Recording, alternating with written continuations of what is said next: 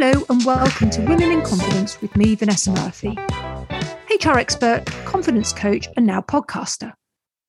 This podcast discusses all things to do with confidence in life and in work. And this is a podcast for women who want to learn what confidence is, how to obtain it, and how to maintain it, and learn how confidence can help you grow and flourish. Every week, I introduce you to amazing women who have interesting stories to tell about confidence. Through their stories, insights, hints, and tips, you realise that a lack of self-belief or low self-esteem is common and also very human. But by listening to them, you'll take away what they have done to show up confidently on the inside as well as on the outside. Hello and welcome to Season 4 of Women in Confidence. If you're a regular listener, thank you very much for following me and for being with me along the way. And also, if you are a new listener, welcome and nice to have you with me. So my guest this week is Tanya Vassallo, and she's the founder of The Courage to Be Happy, which is a community of independent, ambitious women entrepreneurs who want to become financially empowered so they don't have to depend on anyone else. Since the launch of her business, she has been able to achieve six-figure revenue by her fourth year and only working 20 hours a week. Tanya is on a mission to support, inspire, and teach all ambitious women entrepreneurs the mindset, tools, and strategy to grow their money from an easy, practical, and spiritual perspective. This way, they can break away from financial dependence and instead create an empowered life of freedom. All right, Tanya, hello and welcome to Women in Confidence. Thank you for being here today. How are you doing? I'm doing great. Thank you for having me. Oh, you're welcome. And thanks for being on the show. We're going to go straight into it. And the one question I always ask my guests is, what does having confidence mean to you? Well, confidence to me is understanding who you are and trusting that you have the answers within you, just like from an innate place, like from an intuitive place. And if you don't have those answers, that you're resourceful enough to come up with those answers. So it kind of like that you can acquire the knowledge or the answers in some way or other, because I might not feel confident, I don't know, speaking Chinese, but I might feel very confident, with women related topics. I know that even though I don't speak that language, that I have the ability and that I have the resourcefulness and that I have the courage, if that's what I want to do, to be able to acquire those answers and that knowledge and that education. So I guess it encompasses trust, intuition, courage, and resourcefulness. I don't know if that encompasses everything for confidence. It's an interesting topic. So I'm going to pick up at two of those. So you mentioned courage and resourcefulness. I mean, would you say that that's who you are? You've got courage and you are a resourceful person. Yeah, I feel confident in that answer. Absolutely. Yes, I do feel like things show up for me and they can be very scary and I still do them no matter what. It's like, okay, just do it and see what the next step is. And then the next step gets revealed. And then you get scared again. There's the fear, the anxiety, and then you take the next step and then the next answer is revealed. And regarding resourcefulness, I do feel like it's a muscle that I've built throughout the years. And I have several different examples of it. Figuring, it's like there's always an answer. And I might not know the answer, but I know I can talk to the right person, ask the right questions or ask the right people, and the answers will end up, coming to me, like they're brought to me one way or another. And being courageous, do you feel like you've been courageous all your life? I want to say in my adulthood, yes. And I'm trying to go back even further, like teenage years. And yes, I think I've always been courageous. Like I'm remembering a story of like my dad taking me, he likes telling this, of taking me on a business trip. And I happened to be at the hotel with him while he was in his conference meetings or whatever. And I was in the room at age 5 and he's like, just stay here and you can order room service if you want. And he laughs about the fact that I was so like brave at age 5, staying in the room alone and ordering room service or whatever, which is funny. He tells it in just a funny way. So I'm going back and I'm like, wow, yeah, I guess I don't know how many 5-year-olds would be like, oh my God, don't leave me by myself or whatever. So I think, yeah, that's always been there for me in one way or another. You also mentioned that as part of being courageous is that you feel a fear, but you will go on and do it, whatever it is anyway. When you talk about fear, how does that show up for you? To me, fear is almost like excitement in disguise somehow. It's like it's the same feeling in the body. Like for some people, they might blush. For me, I get sweaty. My palms get sweaty. My feet get sweaty. I might get even a little bit shaky in the hands. I bring it back to reminding myself that it is excitement at the same time. Like I have two choices. I can choose, it's scary. Oh my God, it's scary. It's scary. It's scary. I don't want to do it. Or this is exciting and it's the same feeling. It feels like it's scary, but it really is excitement. And there's going to be some type of reward at the other side. And usually I always say that the universe favors the brave, and you take that action. And then on the other side of that breakthrough is that reward of like, oh my God, I did it, and I've never thought in a million years that I'd be able to do that.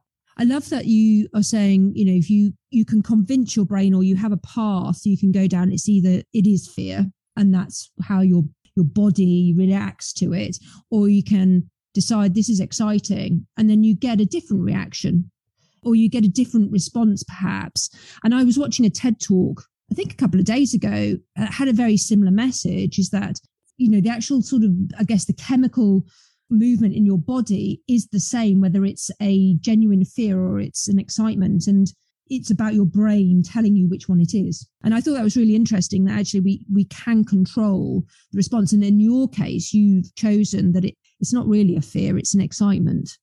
And that's how I try and take it that way, because I do feel like, like one of the biggest fears that's out there is public speaking. Like let's just take that one, for example. And I love speaking in public. Like I've done many, speaking engagements, on stages, big stages, smaller stages.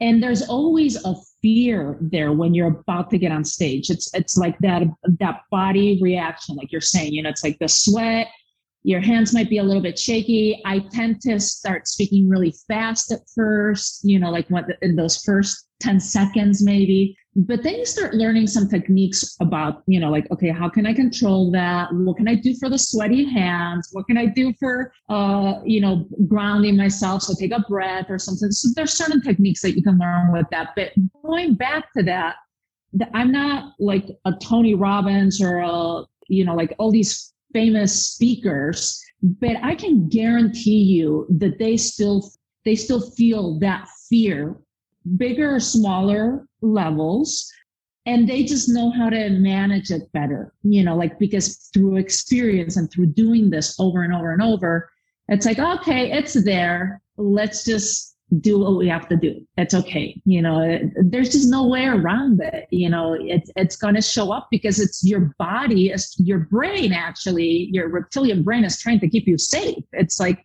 oh, there's change. Something big is happening. I don't like change. Whether that changes, it's the tiger in the jungle, which is where it comes from. The reptilian brain has that reaction of I have to protect you. There's this change. You have to either start running, or there's change because I have to get on a stage and speak right now, or I have to, jump out of our plane, because I'm doing skydiving, whatever it is that fear is there. Your brain's job is to keep you safe. And so it sends all those reactions of fear. But if you can shift it and just turn it into, oh, wait, I'm feeling the fear reaction, but I know I can turn it into excitement. Let's just turn it into excitement.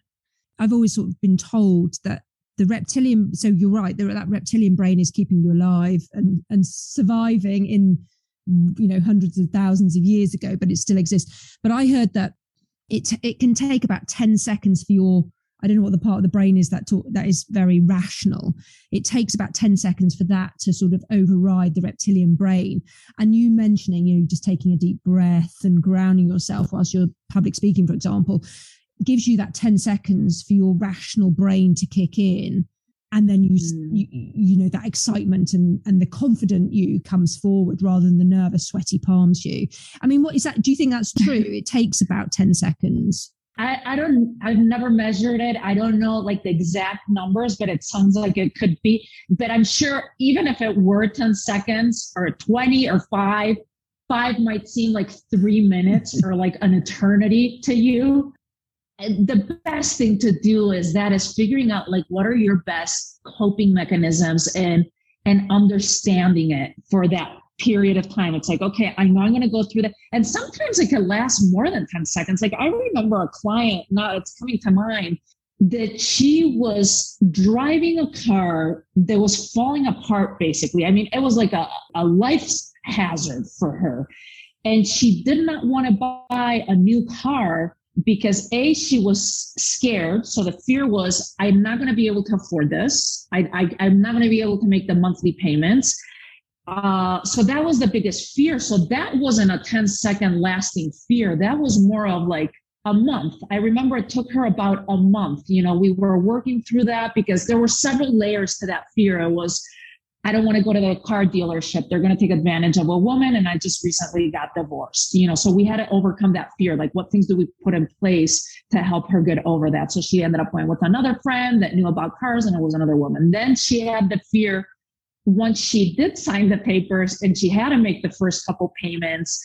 I made it this month, but will I be able to make it the next month? And then the third month came around, and will I have money for the third month? And now I'm happy to say it's been over 3 years and she's been making her car payments fine. But that fear did last for a couple months for her, you know. So whether it's a 10-second because you're getting up into public speaking, or it's I have to buy a car and I feel insecure because I've never done this in my life, you know, and I just recently got divorced and my husband's the one that used to do it. It's what things can I put in place to kind of suppress that fear, to calm that reptilian brain and say, it's okay, it's just change. So yeah, it's an interesting subject. Like you're saying, like, what's that time frame and what do I do during that time frame to calm it down? Because it's going to show up. It will. And 10 seconds, like you said, feels like a lifetime. It's not, but it does feel like a very long time. Well, I've been talking about your client then. It's a really nice, it's a good segue into what you do and your business, and one of the reasons why we're talking today. So tell everybody then what you do and what's your main business. So yeah, I'm the founder of The Courage to Be Happy. It started out where I was teaching women about branding. That was my background. I used to be an art director in New York City, big agencies, working for multi-million-dollar accounts like Starbucks and Samsung and Nabisco, but it wasn't the right thing. It was problem solving for these big, huge corporations, and it didn't align with my values. And then I launched The Courage to Be Happy, you know, after having run a business with my husband, which was kind of like feast and famine for us because we really didn't understand what it entailed to run a business, what it meant to do sales. He's a creative too. And so here we had two creatives trying to figure out how to run a business. So I launched The Courage to Be Happy, and I have a ton of degrees and certifications. I've worked as a professional photographer. I've worked as an art director. I was certified as a life coach in the early 2000s before anyone was a life coach. That, you know, like the list goes on and on. And I was like, well, what can I do how can I blend this multi-passion into something specific? And who do I want to serve? So I started working with women, teaching them about branding, since that's what I knew from the advertising world. As soon as I launched my business and I started following my own mentors and teachers and putting the right systems in place and learning what it really means to run a business, and within 4 years, only working 20 hours a week, I was able to get to the 6-figure revenue. A lot of women around me were like, well, what are you doing? How are you doing that? You know, only working 20 hours a week. So then I started teaching about business and business strategies and how to optimize that and how to take your gift and your passion and turn it into a business and monetize it. And then from there in that journey, I realized that one of the main things is our money mindset. It doesn't matter how much strategy you put in place and tactics and all these tools. I was realizing with the women that I was working, as well as with colleagues, even for myself, I need to tackle my money mindset first, and I started following other teachers within the financial world and doing all these other things simultaneously. And so now within my business, I have a year-long program where we teach once a week, we teach business strategies. And once a month we do business strategies, and once a month we do money mindset. And I became fascinated with that because I feel like as women, we have so much programming into us about money and abundance, and we need to just deprogram all that. In my opinion, before you even want to do anything with business and strategy, you need to work on that aspect. The business won't work out. It'll just fail, or it'll drag out really long, if you don't deal with those things. So it's funny because if you would have told me 6 years ago that I would be teaching about business or money, I would have laughed at you because I considered myself a creative, like I was, that's not my thing. And now it's a fascinating topic to me, especially because it's so taboo, and I love talking about money and I love talking about business strategies with other women too. So that's a little bit of where I'm at right now and where the path has taken me. Do you think then that the money mindset, is different between the genders? Because you talked about women have a lot of programming. So what's different for a woman then and her money mindset? I do think it's different. I do also believe that we all come with programming, because here's how it works. Our conscious mind does not get developed until age 6, 7, or 8. That's what the psychologists say. So everything that you are experiencing, everything that you are getting in through all your senses, what you see, what you hear, from ages 0 to 7, all those beliefs are being put into your subconscious mind. So obviously all of us have programming that's been passed down to us from our parents, usually from our parents or caretakers, because those are the ones that are most immediate to us, our teachers, our religious beliefs, whether you go to church, synagogue, wherever you're going, there's certain beliefs that are being given to you. The culture, the media, I was born and raised in Spain. That's a very different message that's been given to us about everything. It could be about your culture, about religion, about gender, about money, about health. No one really teaches us how to detangle that or question it as we grow up. And so what happens is with money programming, because that's what we're focused on right now, you've been programmed with all these beliefs from age 0 to 7. If you haven't worked on it, if you haven't detangled it, if you haven't questioned it, because the majority of us as adults just go around thinking and believing what we believe, and we're very righteous about it because that's what's been passed down to us. The invitation is to really question your beliefs of like, well, why do we have to eat at a certain time? Why do we have to, do particular things with our health? Why do we believe in this God? Why did I ever question that? Or is that just because my whole family and my whole lineage believed in that God? Why do we do certain traditions? And so it's the same thing with money. And when it comes to women and men, yes, I think there is distinctions. For me, it became very clear growing up in Spain at the end of dictatorship, because Franco died in mid-70s, and we still didn't get into like a socialist country until the 80s. So we're still trying to figure everything out. And the unspoken message growing up in Spain was that boys had it better. That boys had more advantages, boys were given better things, boys were more important. And now when I think about all this, it makes total sense that when my sister was born, my parents thought that she was going to be a boy, and it turned out she wasn't. At age 3 already, this is what's fascinating. I interpret that moment as, oh, my dad's disappointed. He wanted a boy, so let me act like a boy, let me be loved. Let me give him what he wants. So I started acting like a boy from age 3 on up until like my teenage years. And then it was added to, not only because I wanted to please my dad and the love, but you start learning from that unspoken language of, oh, they have it better. Look at that boy has that advantage.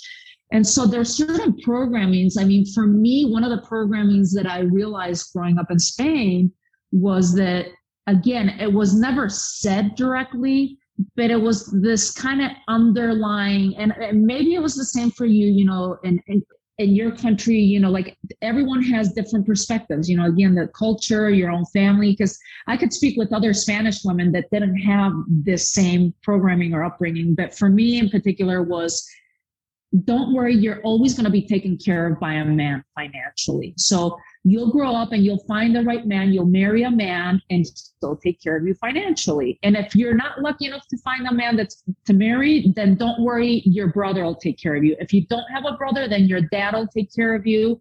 And if your dad's not in the picture anymore, it'll be an uncle, you know, like that was, and maybe it was also because it was a very patriarchal family for me. My dad's 7 brothers and 1 sister, and she's the youngest. So there was always this message of the men in my life will take care of me.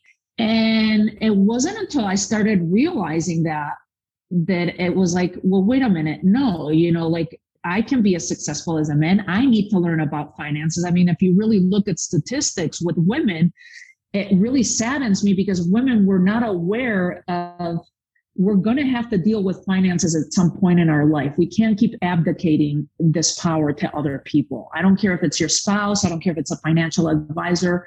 You need to learn about it because part of the programming is, don't worry, someone else will take care of you. Women aren't good with numbers. That's not a woman's thing. A man is a financial plan, you know, and so it's all this message that's been given to us that we're not good enough. This is not something we need to concern ourselves. We just need to take care of the men in our lives. They'll take care of us in exchange. And it's a little bit unfair of a programming for women as well as for men, you know, because some men might not want to do, why do they have to carry all the burden of having to do all this for the women, you know? So yes, I do believe that there's still major differences in programming for women and men. I think men also have certain programmings that overlap with women, but I think we carry even more just because of living in a patriarchal society. And it is a pretty much in general, a patriarchal world. You know, there might be some exceptions of certain cultures, but yes, that was a long, extended answer to that one, Vanessa, but I become very passionate about programming. I can tell. So in terms of money mindset and this programming, which, you know, is layers and layers and years potentially through your parents, through, you know, peers, families around, whatever, where do you start with your clients to unpack some of that and to perhaps take the noise and the sting out of some of that programming? Where do you start? The first place is awareness, is starting to realize it. Like maybe you listen to like this podcast and you're like, oh my God, yes, I never really questioned my belief of time, of health, of money, of religion. The invitation is to come to it from curiosity and say, you know what, I'm not bad. I'm not, to start taking away that guilt, that shame.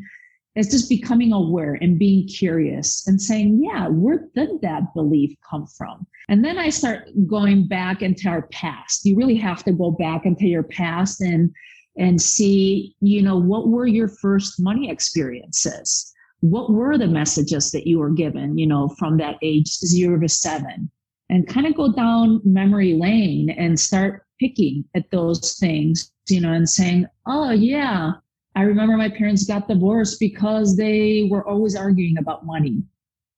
What did I make that mean? Here's the bottom line is money to me has no meaning. It really doesn't. It's not good and it's not bad. But one of the programming says money is evil, or people with money are corrupt, or money is bad. You know, like that is a big money block that I see for a lot of people. But you have to keep reminding yourself that money is not good or bad. It's the meaning you give it. So if your parents are constantly arguing and they end up divorcing and their arguments are always about money, then you have to question that and say, wow, no wonder I'm constantly thinking the money's bad. I can't hold on to it because I've always thought that money is evil, money is bad. So why would I hold on to money? You know, as soon as I make it, and I've seen this with 6, 7, figure entrepreneurs making a ton of money, but they lose it right away. Or maybe someone inherits a ton of money and they just either spend it, give it away because they don't know, they've never done this work. So you have to start with curiosity. You have to be non-critical and judgmental of yourself, just be curious and say, wow, that was passed down to me. And it usually gets passed down in three forms. It's either verbal, like they said to you, money doesn't grow on trees. People with money are evil. Look at the neighbors. They are always flashing their cars or the new item that they bought, so there's verbal. What did you hear as you were growing up? The second one is modeling. You start modeling what your parents or those close to you, your teachers, your caretakers, your church, your everything, the culture, so you start modeling what everyone else did around you. And the third one is your experiences. Your experiences are unique to you. And so you're going to make them mean something. So you want to become really aware of these things, but it really is an exercise. The place to start is going into your past, because most likely, so you gave it meaning between the age of 0 to 7. And maybe one of the meanings that you gave it, one of the money blocks you have is you have to work hard for money, and so then from age 7 on, you start looking for evidence of why you have to work hard for money. So something will happen and you'll get paid for it, but you'll be like, oh man, I really worked hard for that. I worked a whole weekend to just make $100 or whatever. And so it's like, see, and it's not that you're doing it consciously. All of this is happening in your subconscious mind. So it really, the most important place to start is just awareness and curiosity and see, what is my money story? What has been passed down to me through my ancestors? That your parents or grandparents grew up in the Depression, or that they grew up, my grandmother grew up in the tail end with the Civil War, like in Spain. So that's a very different mindset of what she carries, like hoard on to things, hold on to them, because you never know if I'm going to have food to feed my kids, and that gets ingrained and imprinted in your cells. It just, you really have to work at it, and so that you can break those patterns, those generational patterns, and it doesn't get passed on to the next generation. And I think things will still seep through, because even all the work that I've done, and I'm trying to be really conscious with my own daughter, who's now 9, she just turned 9, being very careful what I say. I might be tired and she's like begging and so persistent, like, can we get this? Can we get that? I really want this at the store. And I'm like, no, that's too expensive. But then I have to catch myself and be like, well, what message is that sending? Is that going to send like a lack? And there will be stuff. I know she'll either end up in therapy, or she'll tell me 20 years from now, like, you kept saying this, or this other time, this experience that we had, but that's for her to detangle by that point. Hopefully we're just making the next generation better and better, but it really starts with us and trying to detangle and look into our past, go into that, have awareness, have curiosity, and have compassion for yourself as well as for your loved ones, and whoever you grew up with, whether it was your parents or your teachers that passed that down to you, because I'm a big believer, and it's not that it justifies bad behavior, but whatever they did the best they could with the knowledge that they had. And we have to understand that they had their own experiences. But if we can do that for ourselves, instead of thinking of like our own, ancestors, like, what kind of things am I doing that I could shift a little bit so it doesn't get passed on to the next generation? So, one of the things I did when I started to become curious about my own money mindset was literally just write down all the things I can remember about money from, all the sort of people who were influencing my life around that time. And actually, and I keep adding to it because things pop up. And even when you were talking, I was like, oh yeah, I remember my grandfather sort of sneaking £1. I think it was £1. It might have even been less, like 20 pence or something, to my hand so my grandma wouldn't see it. Just stuff like that keeps cropping up, and I write it all down, and I just think, what does this mean, and how is this showing up in my life so that I don't pass it on to my kids?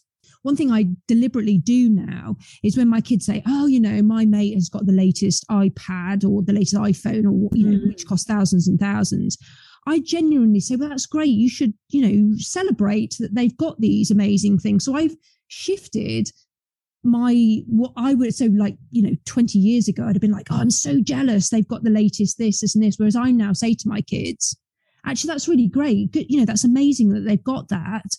And you should celebrate that with them and be great, thankful that they've got these things. And so it is really deliberately shifting that language. And so now, as a result of doing that, I genuinely don't feel jealousy for people's money. I just don't have that. Oh, look at what they've got. If you make choices in your life, you choose to do X, Y, and Z, then you can have the rewards. And it's not through hard work. That's one thing I'm saying. It's not about them working harder or longer or whatever. People have choices and they can buy things and they can have lovely holidays, whatever.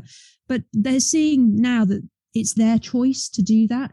And I think that's where I'm empowering them. It's people can choose to either have or have not. And if they have, they can choose what to do with it. And it's entirely them. And you should celebrate their choices. That's wonderful. That's so great that you're doing that and your level of awareness and shifting it for them. Another thing that I do with my daughter, because I think kids are such great teachers with this subject, for those of us that choose to start paying attention to how are we handling it. When my daughter goes into the same thing, she's at a private school here. And so of course there's the comparison and so has this and that. And there's a part of you that's like, oh, well, I want to get it for her. Another part of me is like, I've chosen now. I'm like, well, if that's what you really want, how are you going to make the money for it? And that's where you're teaching them resourcefulness, confidence, so her big dream now is to have a horse. Wow. And so I was like, and she's like, how much money would it cost to have a horse? And I'm like, so you go down you play with them with that idea. And so I'll say like, well, the horse in itself might be $2,000-$3,000. I have no idea how much a horse is, but then you have to think about feeding the horse and housing the horse and do with the horse. And so you tell her like the realities of everything. She's like, so then I guess I need $40,000. It forces her to be creative. So she's like, no, I need to buy land because I'm going to build the stables to house the horse. And I'm like, wow, I never would have thought of it that way, And so it creates this back and forth of them trying to be resourceful of how they can acquire that thing that they truly want. And then to ask themselves the question, do I truly want that?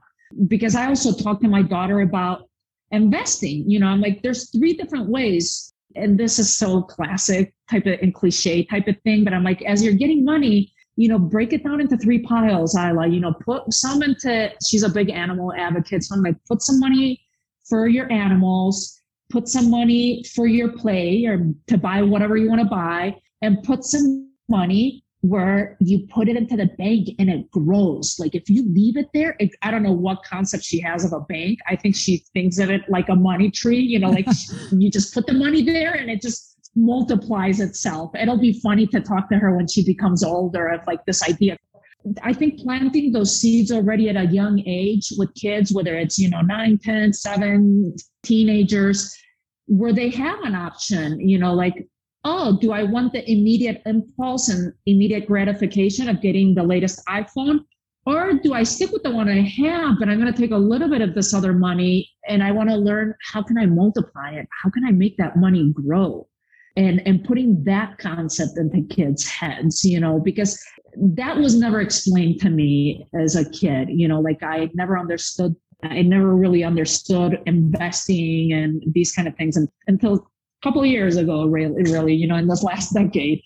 I think it's important to have those conversations with your kids. And I think that's great that you're empowering them that way, and not falling for oh my God, how do we tackle this comparison thing?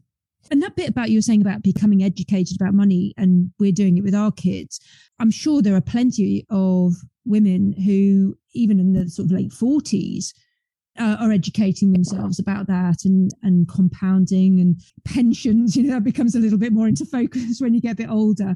Is it 401k in America, I think? 401ks here, yeah. The education should never stop. And I suppose it comes back to some of the stuff you do about money mindset, is that if you've never had conversations about money, you have, as a woman, you've never being educated about it, and then suddenly you get to your whatever stage in life and you're now having to learn it. It should start when it starts, essentially, shouldn't it? If you're not getting it from your parents or from school, you need to educate yourself at some point about your I am a big believer of that, Vanessa. Thank you for pointing that out, because that's the starting point. And I think that's part of the programming where we didn't want women to become empowered. So patriarchy just kind of, you don't need to learn about stuff. Don't worry, the men will take care of it. And so that's where these thoughts and these beliefs of, I'm not good with money, I'm not good with numbers, I don't understand the financial jargon. I made that mistake. When I rolled over here in the States, it's a 401k, your pension plan when you work in corporate. I went into a Citibank in New York City, I will never forget, and they assigned me whatever agent was there, who I gave my money to, because we had to roll this over. An educated woman, postgraduate degrees, like I mentioned before, I have all these certifications. I did not know what questions to ask. I felt stupid. I didn't want to look stupid. So let me just keep quiet. And that way I don't look stupid. That mistake of staying quiet, of not educating myself, of not wanting to learn it because I didn't understand the jargon, he put it all into these mutual funds that lost me money in the 4 years that I went back to Spain. And it wasn't until I came back to the US that my husband recommended to want to learn about finances.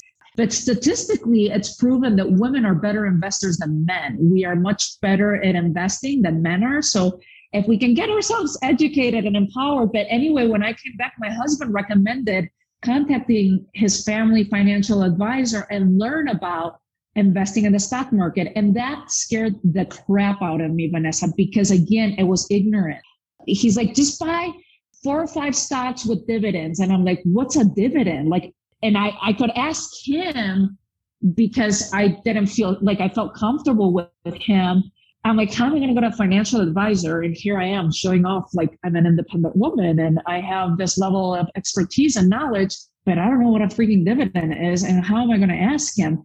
So that goes back down to having courage, up into the fear, and educate yourself and surround yourself with people where you feel safe talking about these things. Like I felt safe talking to my husband. He explained what that was.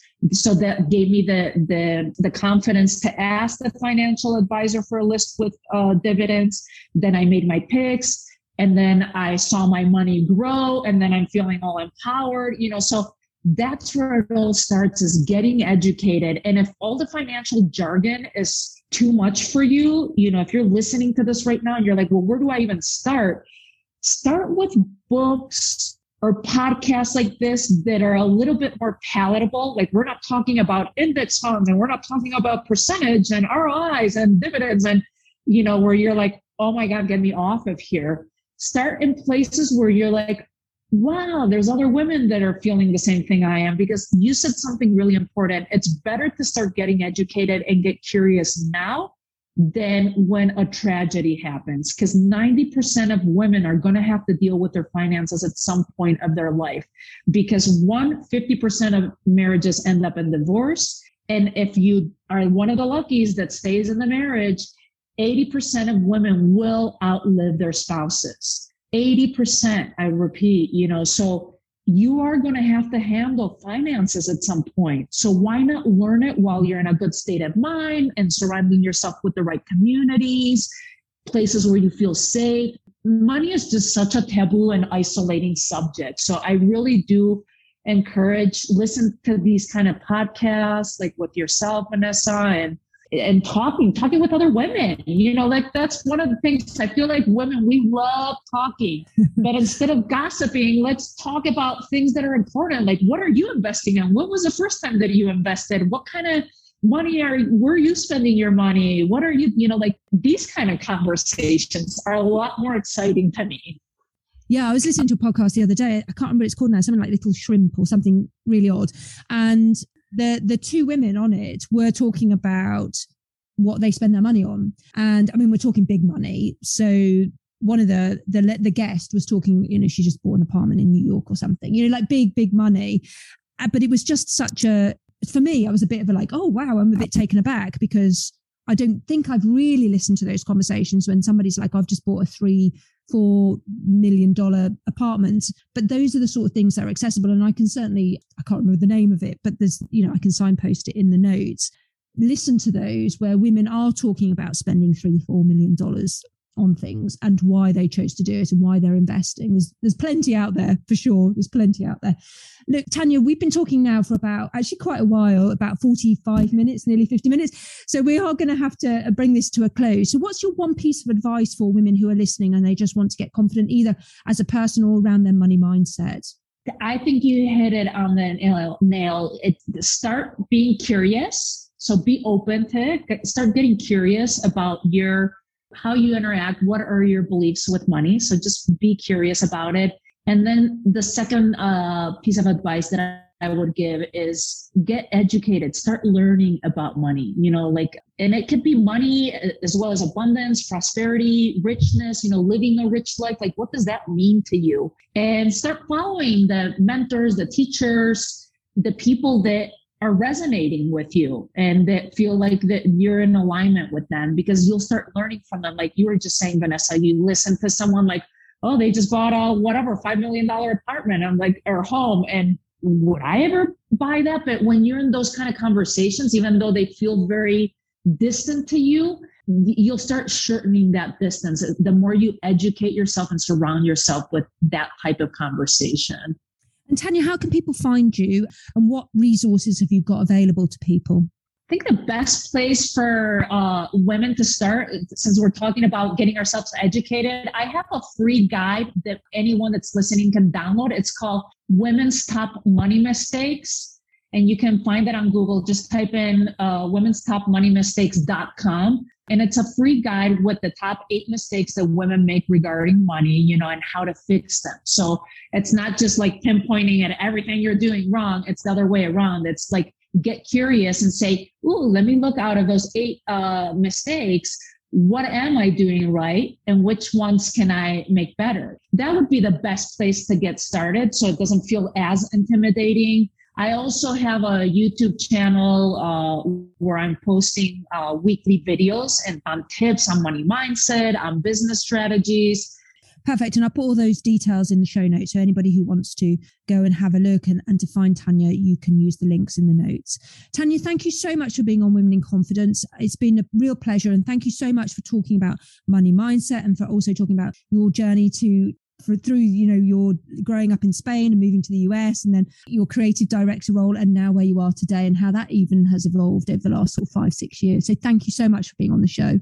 Thank you, Vanessa. I appreciate it. And thanks to everyone listening. Thank you. Thank you. Thank you so much for listening to Women in Confidence, and I hope you enjoyed it. If you did, then please like it, share it, comment on it, and if you want to, sponsor it. If you'd like to take part in my podcast or know somebody who would make a perfect guest, then please email me on contact@vanessa-murphy.com. That's contact@vanessa-murphy.com. Until next time.